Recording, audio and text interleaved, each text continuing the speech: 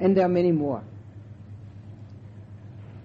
And a method is a method by any name. And most of the methods, most, are all right. Some are not. But one has to have one's own discrimination to know that. Most methods are fine. But one has to know that all methods only have two directions. Doesn't matter how many methods there are two directions. And the method we use has to lend itself to those two directions. Otherwise, our meditation becomes a purpose in itself rather than a means to an end. Those two directions are called calm and insight. Samatha or samadhi and vipassana. Calm is samatha, insight is vipassana.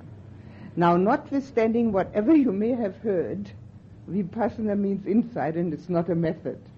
It's a result. Methods are how to do it, how to get there. Now, the ultimate goal of Buddhist meditation is insight. By whatever means of meditation we have got there. And insight means one thing only in Buddhist terminology. And this you may as well know now, so that when we talk about these things, it may be a little clearer. In the beginning it all seems like a whole lot of difficult terms and all that. These three terms, impermanence, unsatisfactoriness, and corelessness. Seeing those three, or one of those three, means insight. The word insight, the word vipassana, means being able to see those three. Now, if we see one of them, truly see it, where it means seeing it in ourselves, we see all three. That's why I have started to mention impermanence. It's the easiest one of the three. Unsatisfactoriness, we can often find people saying, well, look, I've got enough problems in my life already. I don't want to look at that again. Fair enough. And substancelessness, corelessness, is difficult. So we use impermanence at this time, because also we're only together for a short period, and so we will have to stay with that which is easily digested. So we practice calm and insight. Now, in order to practice it, we need to meditate and contemplate. Meditation is what we have been doing a little today. And all we were doing, primarily what we were doing, not all, but primarily, trying to direct the mind towards calm. And this is important, and it is essential, and we can't do without. Because if you can imagine, for instance, an ocean where the waves are going high, and you're standing right underneath one of these waves, all you can see is the water in that wave. You can't see anything else. Then, when that ocean smoothes out again, and the water has become quite calm, you may be able to look into the depths. You may be able to see the sand and the coral and the fish, because it's all smooth. And this is what happens with our mind. As long as it's churning, thinking, hoping, wishing, wanting, rejecting, planning, very popular one, planning. It's going to get better tomorrow for sure. As long as we do that, we can't look into the depths, because things are happening.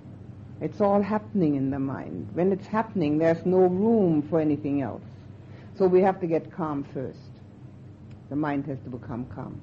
As it has become calm, then we have a chance to look into the depth. Specifically, if we're directed where to look. And we can see it quite clearly. There's nothing obstructing that clarity then. So the first practice leads towards calm. However, a little bit of calm brings a little bit of insight. A little bit of insight brings a little bit of calm. Now, as was said, as I label the thought, it dissolves, and I can see it's too unnecessary.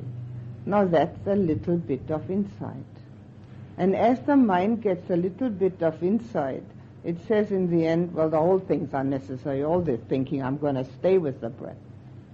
So a little bit of insight brings a little bit of calm. So we do not deny what is arising. We use it to help us to become calm. We need more than just momentary calm. Because momentary calm is just a single moment of a smooth surface. That single moment of a smooth surface is not enough to see what's down there. We're not that fast. We need a smooth surface for a length of time. So the practice goes towards having states of consciousness, of awareness, which are far removed from this everyday consciousness and do not have the meditation subject in it anymore. The meditation subject changes completely, and it goes towards, in the beginning, it goes towards the feelings, and later it goes to an expansion of the mind. I won't go into that now, but those are all steps on the way to calm. As the mind becomes calmer and calmer, it has a totally different approach to the reality in which we live. As I have mentioned, we take things for granted. We take it for granted that we're breathing. But as the mind becomes very calm, we see that not only is this breath very impermanent, everything that's happening in here is totally impermanent. Every thought comes and it goes. And every feeling comes and goes. And the body has changed tremendously since it was born. All you have to do is look at your old photo albums and then find out which one of those you are. And then you'll find that you are hundreds of me's, all looking entirely different. Faintest family resemblance may be to be found. So as the mind becomes calmer and calmer, it sees impermanence clearer and clearer. And as it sees that clearer, it has a chance to remove itself from all that thinking process more and more, so that it can actually go into depth.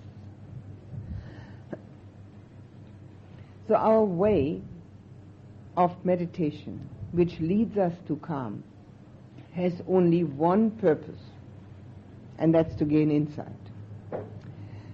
Now the mantra was mentioned. Mantra is a way to calm and can very well be used. The word Buddho, for instance, is also a mantra. It's a word. And we use it with the breath, so that the breath remains with it, so that we can also see the impermanence of it. Because if we only use the word, the danger in that arises, and this is what I mentioned earlier, the danger arises that calm comes, but the mind does not go towards insight. Because we take these things all for granted, that everything that we've ever thought of, it's all gone. Unless we've written it down or written a book about it, we can't remember a thing we've ever thought. It's all gone. We can't remember what we felt unless we've kept a very detailed diary or written a book about it again. It's all gone. Everything has disappeared. And we take it for granted. But what we are right now, this moment, that's also disappearing. It's already gone. Now it's another moment. Something else is again happening. Now when the mind has the ability to stay in one spot and be very one-pointed on the meditation subject and let the rest of the world disappear, as it does when one stays on the meditation subject, those things that we usually take for granted and never pay attention to, they arise in a totally different way. Just as if we have an ocean where we've only seen the waves until now. We've never had a chance to see anything except the waves, and then the waves all disappear. And we go in there and we actually stare down into the depths of that ocean, and we see an enormous life down below the water level. You know, like when you take snorkels and go down, you see a whole area of life and existence that we have never even dreamt of that was there. Because all we see is this water that makes waves. It's the same with the mind. We constantly see the waves of thinking, and we think we've got all these problems. But they're all waves of thinking. That's all they are. And once we stop that, we have a chance to go into the depth where we can see a totally new and totally different aspect of existence, which leads us into complete insight one day. Complete insight means that we have seen absolute reality which in the end has the same appearance as this relative reality in which we live, outward appearance. Everybody still looks the same, and the whole city and the country looks the same, but the inner importance has changed completely. The inner value has changed. So we have to use calm meditation in order to gain insight. On the way, on this pathway, we try to use everything that arises to gain insight from it. Therefore, the labeling. The labeling gives us insight into ourselves. Therefore, the attention to the fact that the breath is impermanent. It cannot be permanent because it would be dead if it were. So we have to see it for what it is, coming and going. The thoughts are impermanent. Some people find it extremely difficult to become calm, which means they find it very difficult to stay on the breath for more than a moment, or even not that, or on whatever subject they've chosen. They can instead look at the impermanence of all that goes on within. And as the mind sees more and more of that, it gets more and more tired of paying attention to it. It just wants to have a nice rest, and it will stay on the breath. So what I'm saying is that some people have to use insight first, a little bit of it, to gain some calm. Others go right ahead with the calm and then gain insight. And some do both, once this, once that. We have to practice both anyway, so it doesn't really matter. But if we know our mind to be extremely analytical and always trying to think about things, then we need to approach it from the standpoint of looking at the impermanence of what goes on within. We can also use contemplation in order to gain insight. And contemplation is a totally different matter from meditation. And maybe I will tell you now the difference between the two so that we can actually practice a little bit of that also. in meditation, we want to become one-pointed. We want to get to the point where we can stay on the breath and have the calm, the stopping of the waves, so that we are able to look into depth. Now, in contemplation, we take a subject which has universal application and apply that to ourselves. See how it actually fits to ourselves, whether it's true for ourselves, and what our own reaction to it is.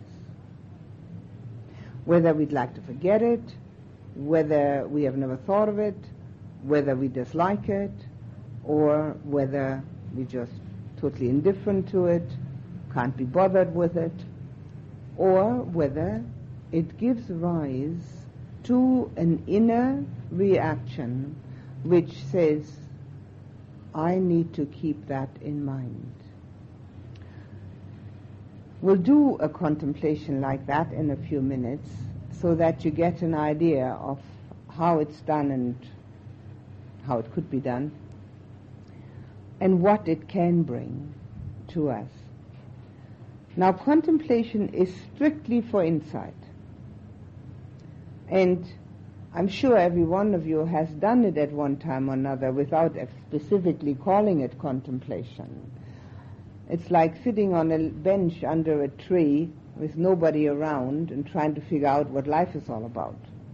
Well, that's contemplation. And if one gets a good answer, then it was a successful contemplation.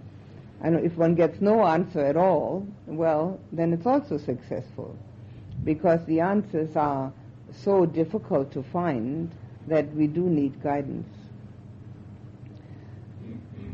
This kind of thing we've probably all done at one time or another. The Buddha recommends it in a very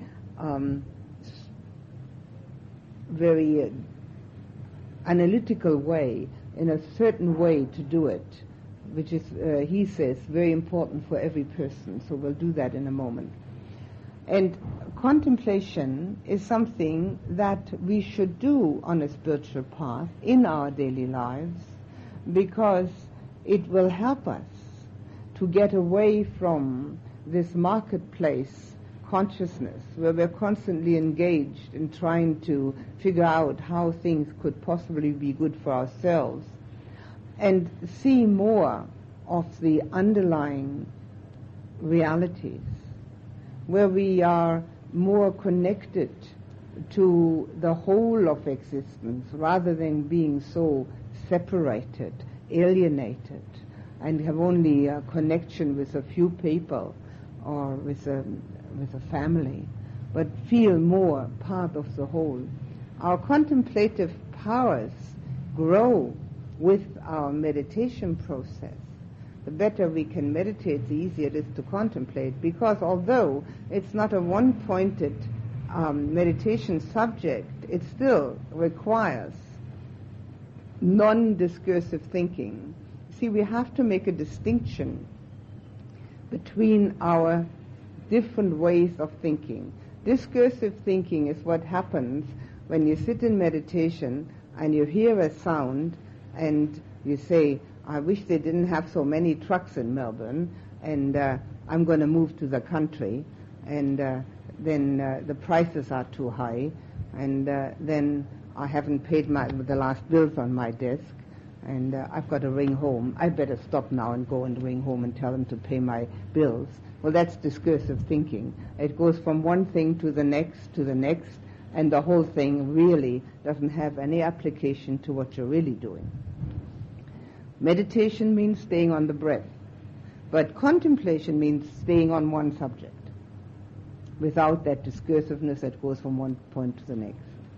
Now, in order to recognize that, even in daily living, one has to be able to do the different ways of thinking, and then one becomes aware of that discursiveness and recognizes it for what it is, namely pretty useless. It's nothing but work for the mind without any results. So contemplation has also concentration in it, but it doesn't have that one pointedness of the meditation. In order to have a spiritual life, one needs to remember some of these things that we've talked about today. Remember them in one's daily living. And the most important one, possibly to remember, is the impermanence of all that exists, and check it out for oneself. Again and again, check it out. Is it true? Is really everything impermanent? Checking against the people, the situations, the feelings, whatever it may be, whatever one may wish to have and to know and to hold, is it impermanent? And then see oneself as part of that impermanence and no longer resist it. That's one way of using spiritual truth in one's daily life. The other way is that part of mindfulness which we have already talked about and which I will elaborate on tomorrow, namely mindfulness of the body, the actions of the body. Sometimes we call it washing dishes while washing dishes. When you have the very interesting job tonight of washing dishes, please watch it and see whether the mind and the body are both washing dishes, or whether it's just the body doing automatic movements and the mind thinking about the next day. And if you catch yourself thinking about the next day, planning ahead what you're going to do tomorrow, how you're going to manage all the different duties and responsibilities, bring it back to washing dishes. And you might remember then that when you were walking and you were paying attention to walking, there were no problems. The world didn't contain any problems at that time. Walking only. So, washing dishes only. No problems. One thing at a time. Because it doesn't really matter whether you plan ahead 10 minutes later or not. It's not going to happen anyway. It's all for the next day. So washing dishes while washing dishes is another way of using mindfulness of the body, which is the first foundation of mindfulness, Kaya Nupassana in Pali, which is one of the most important aspects of the training. And as we use it, we will find that eventually it becomes habitual. In the beginning, one has to remind oneself constantly, now pay attention, now I'm supposed to watch what I'm doing. And one forgets, of course, for hours at a time, and then it comes back. But eventually it becomes habitual. And one finds that everything that one does is easier to do, goes quicker, is more efficient, less hindrance in it, and one feels much smoother with it, because one's doing one thing at a time. One doesn't worry about all the untold possibilities of things going wrong.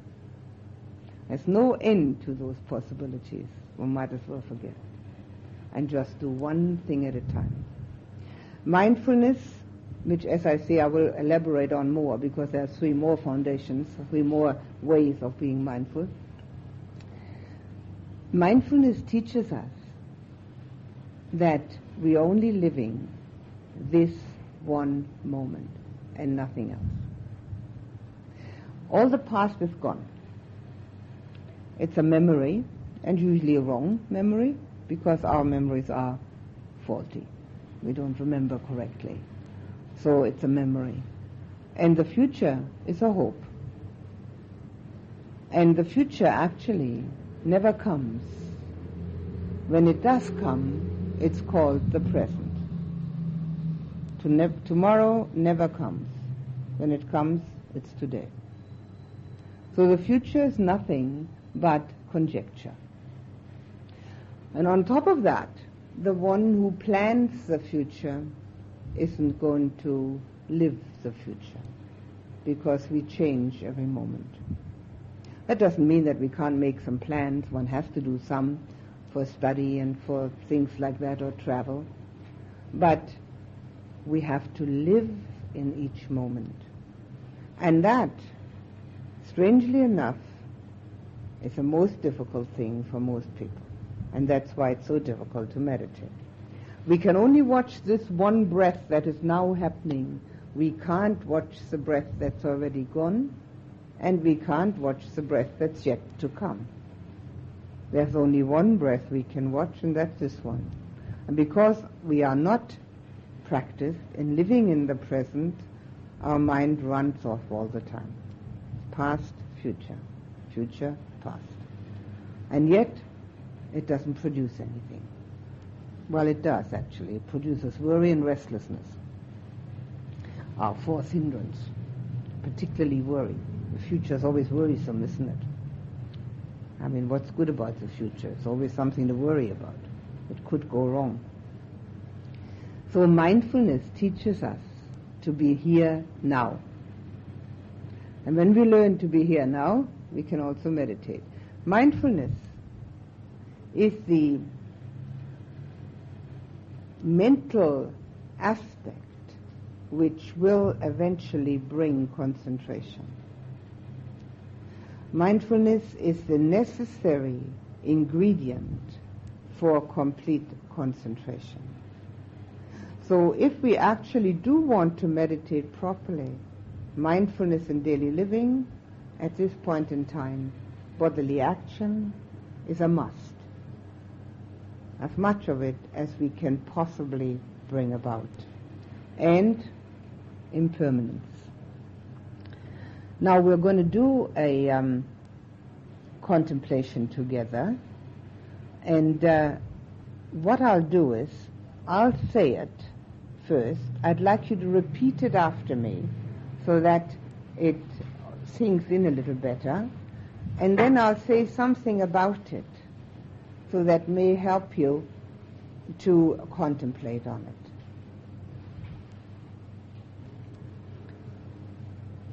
In order to get started, please put the attention on the breath for just a moment.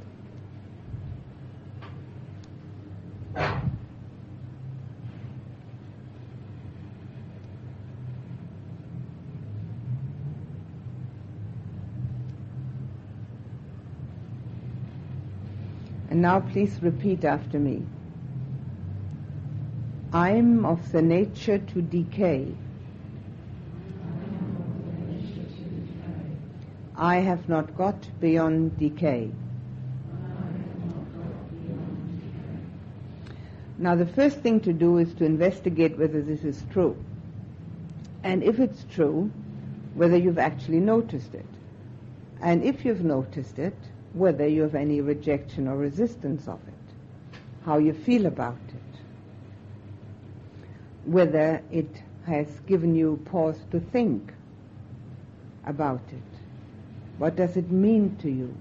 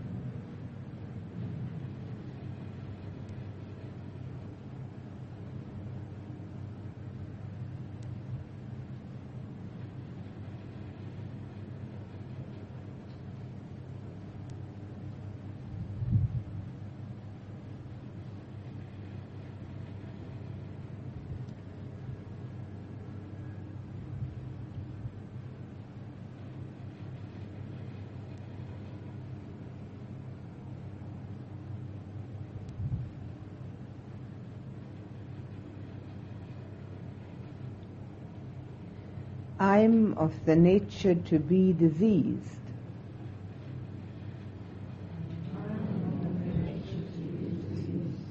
I have not got beyond disease. Now again, investigate whether this is so, whether there has been sickness in the past and whether it's likely to happen again. And then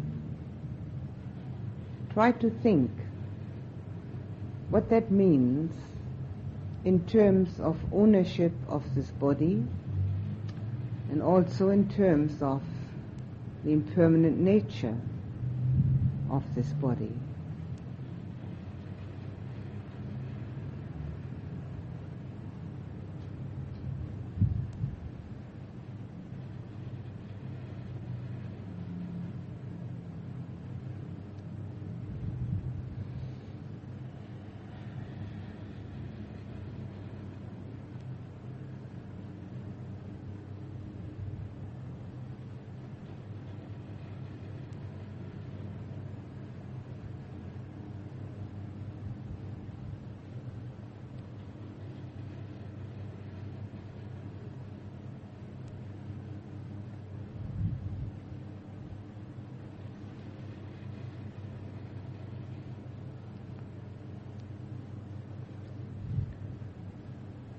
I'm of the nature to die.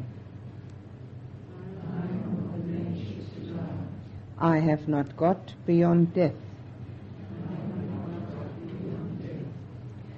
Now, obviously, here we don't have to investigate whether that's true or not. But what we do have to investigate is whether we've actually taken that into account in our daily lives and how we feel about it.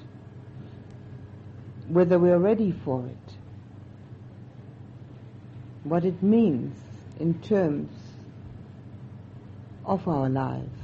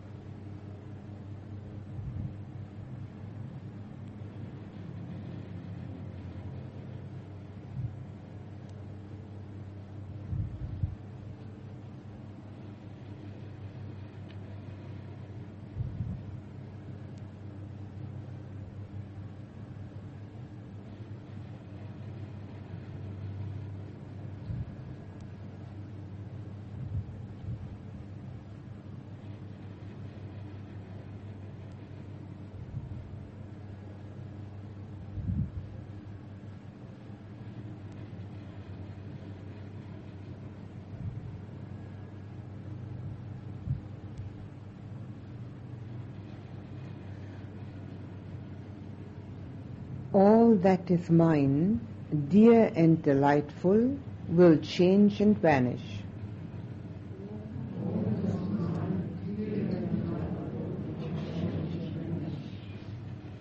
Now here we have to investigate whether this is true, has been true in the past, that what we hold dear and what we think is mine, whether it has changed or vanished.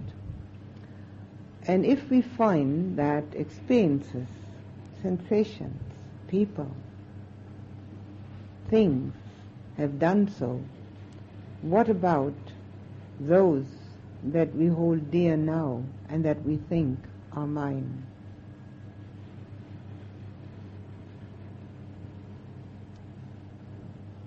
Can we recognize the impermanent nature?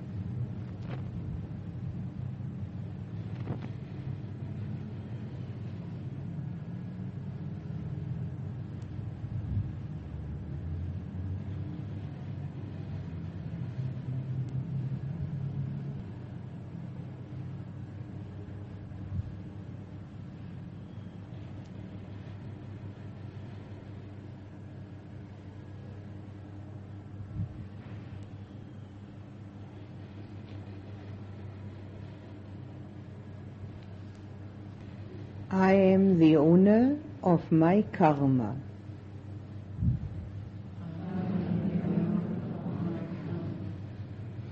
Now here we have to investigate and contemplate the fact that we need to take full responsibility for everything that's happening to us. Whether we can see the karmic connection or not, whatever it is that is arising in our lives is due to what we ourselves have put into the stream of happening.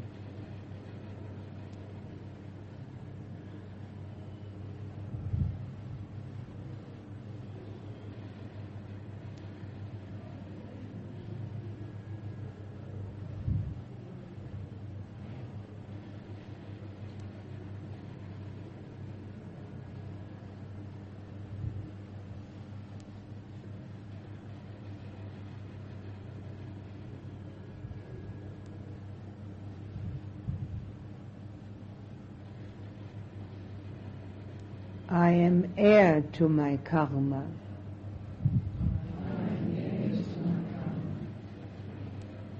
Here we need to understand that if we want a valuable inheritance, we have to manufacture it ourselves.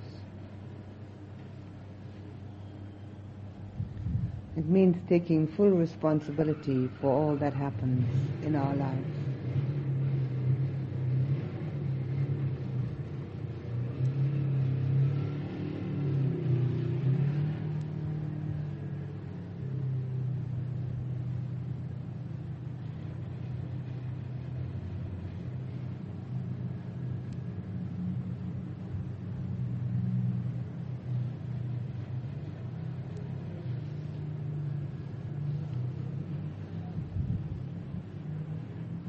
I am related to my karma.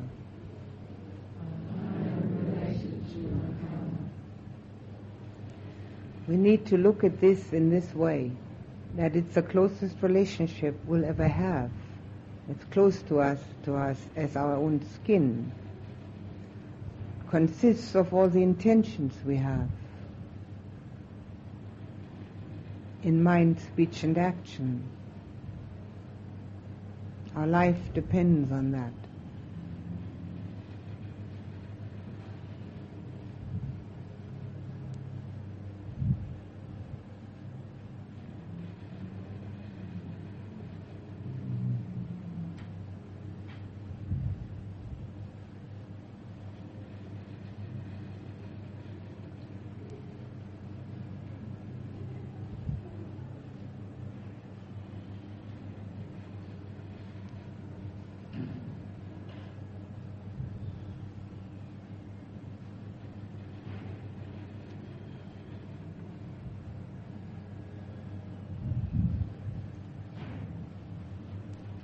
Whatever karma I will do, good or evil, that I inherit.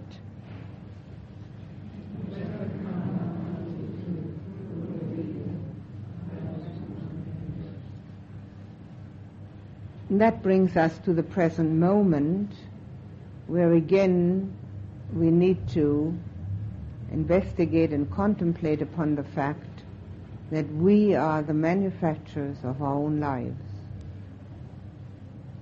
What we intend, that we will reap.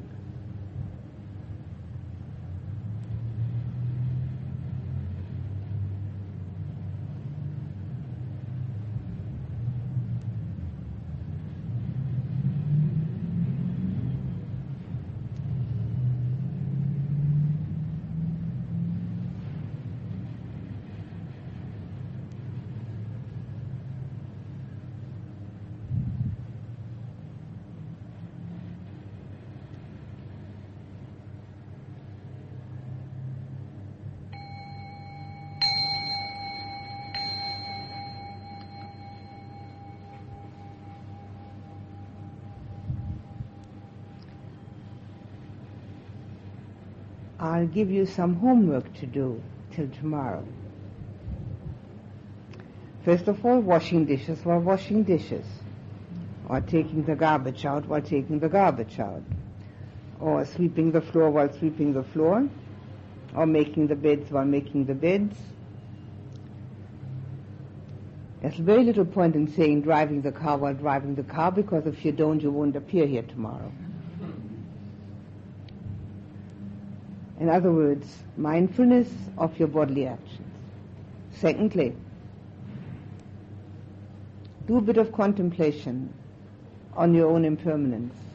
The first 3 or 4 of these 5, these are called the 5 daily recollections, are all about impermanence.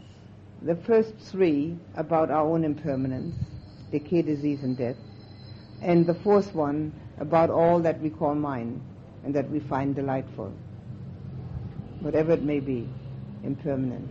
So the first 4 about impermanence, and the 5th one's all about the ownership of our own intentions. So homework is about impermanence. Try to find something that's permanent, and if you find it, let me know about it. We've got 2 more minutes to ask some questions, if you like. Yes.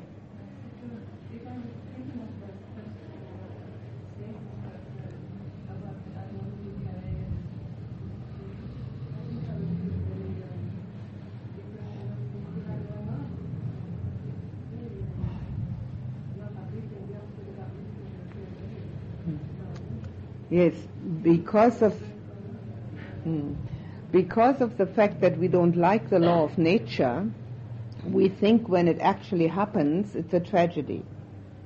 But since it happens to everyone, we might as well live with the law of nature. Decay, disease, and death are laws of nature. And because we think they are unpleasant, we like to forget about them. And then when they do happen, when we get sick, our loved ones die, when we get old and not so pretty as we were, we think that's terrible. We can die any time, any day. Nothing terrible about it. Our loved ones can die any time, any day. Nothing terrible about it. It just is the law of nature. If we were to live according to the law of nature, we wouldn't pollute our streams, we wouldn't devastate our forests, we wouldn't start atomic wars, we would live with nature, in nature, without resisting and rejecting it. Without resistance and rejection of the laws of nature, there's nothing unpleasant about it. It just is. We're all going to die. I'm happy to write you a written guarantee.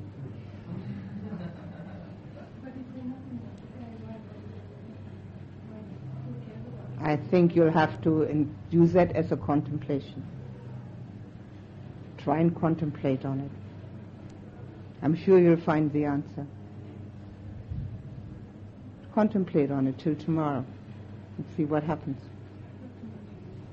Sorry? That means that now you have to look at the resistance of that. The resistance is a very important feature to look at. What don't I like about it? The way things are. We don't like it. If we were liking the laws of nature, we wouldn't constantly flaunt them. We would live within them. But with the way we live, when we have finally found out about it, is that we are actually resisting and rejecting them so much that they're going to turn back on us and hurt us very badly. We've finally seen it. So that resistance is difficult. You're not the only one.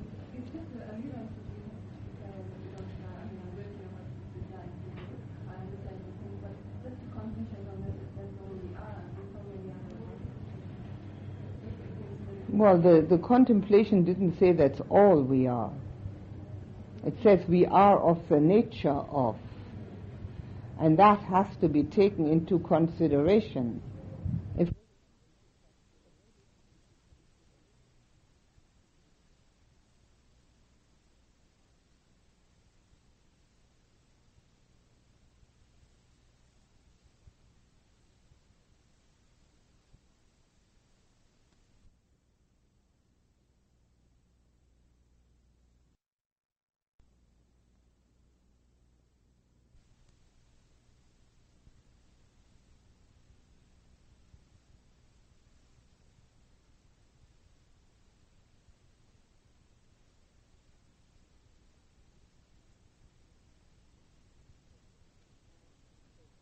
nice and pleasant and easy and comfortable and try to keep them.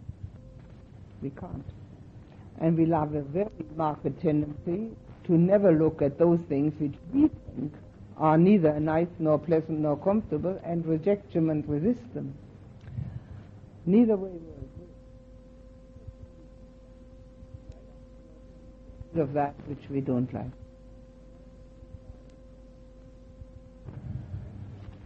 But when you do contemplate on your resistance, see whether you also resist as a major item impermanence.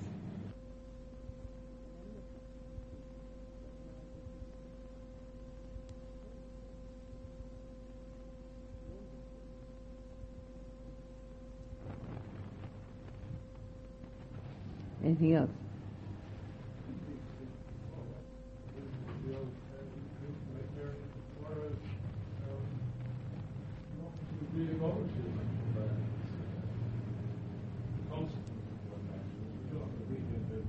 No, then you're forgetting the fifth one.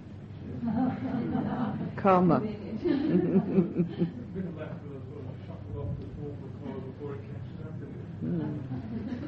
Before karma catches up with you, that unfortunately can't be done either. That's also a law of nature. Karma will catch up with you no matter what.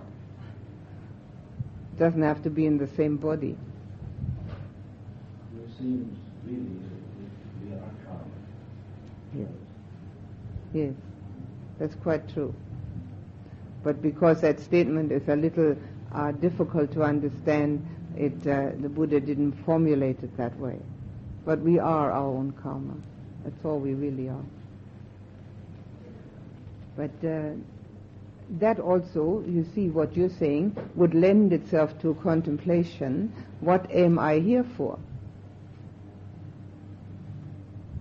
And I'm not going to give you the answer because it should be your own contemplation. Right? Because that's a very interesting aspect. And that should really be of the greatest interest to every person. What am I doing? What is this life all about? What seems to be its purpose? So that could be a contemplation subject. It doesn't have to be, I'm of the nature to die. It can be, I'm of the nature to live, so what am I doing with it? Give just as much.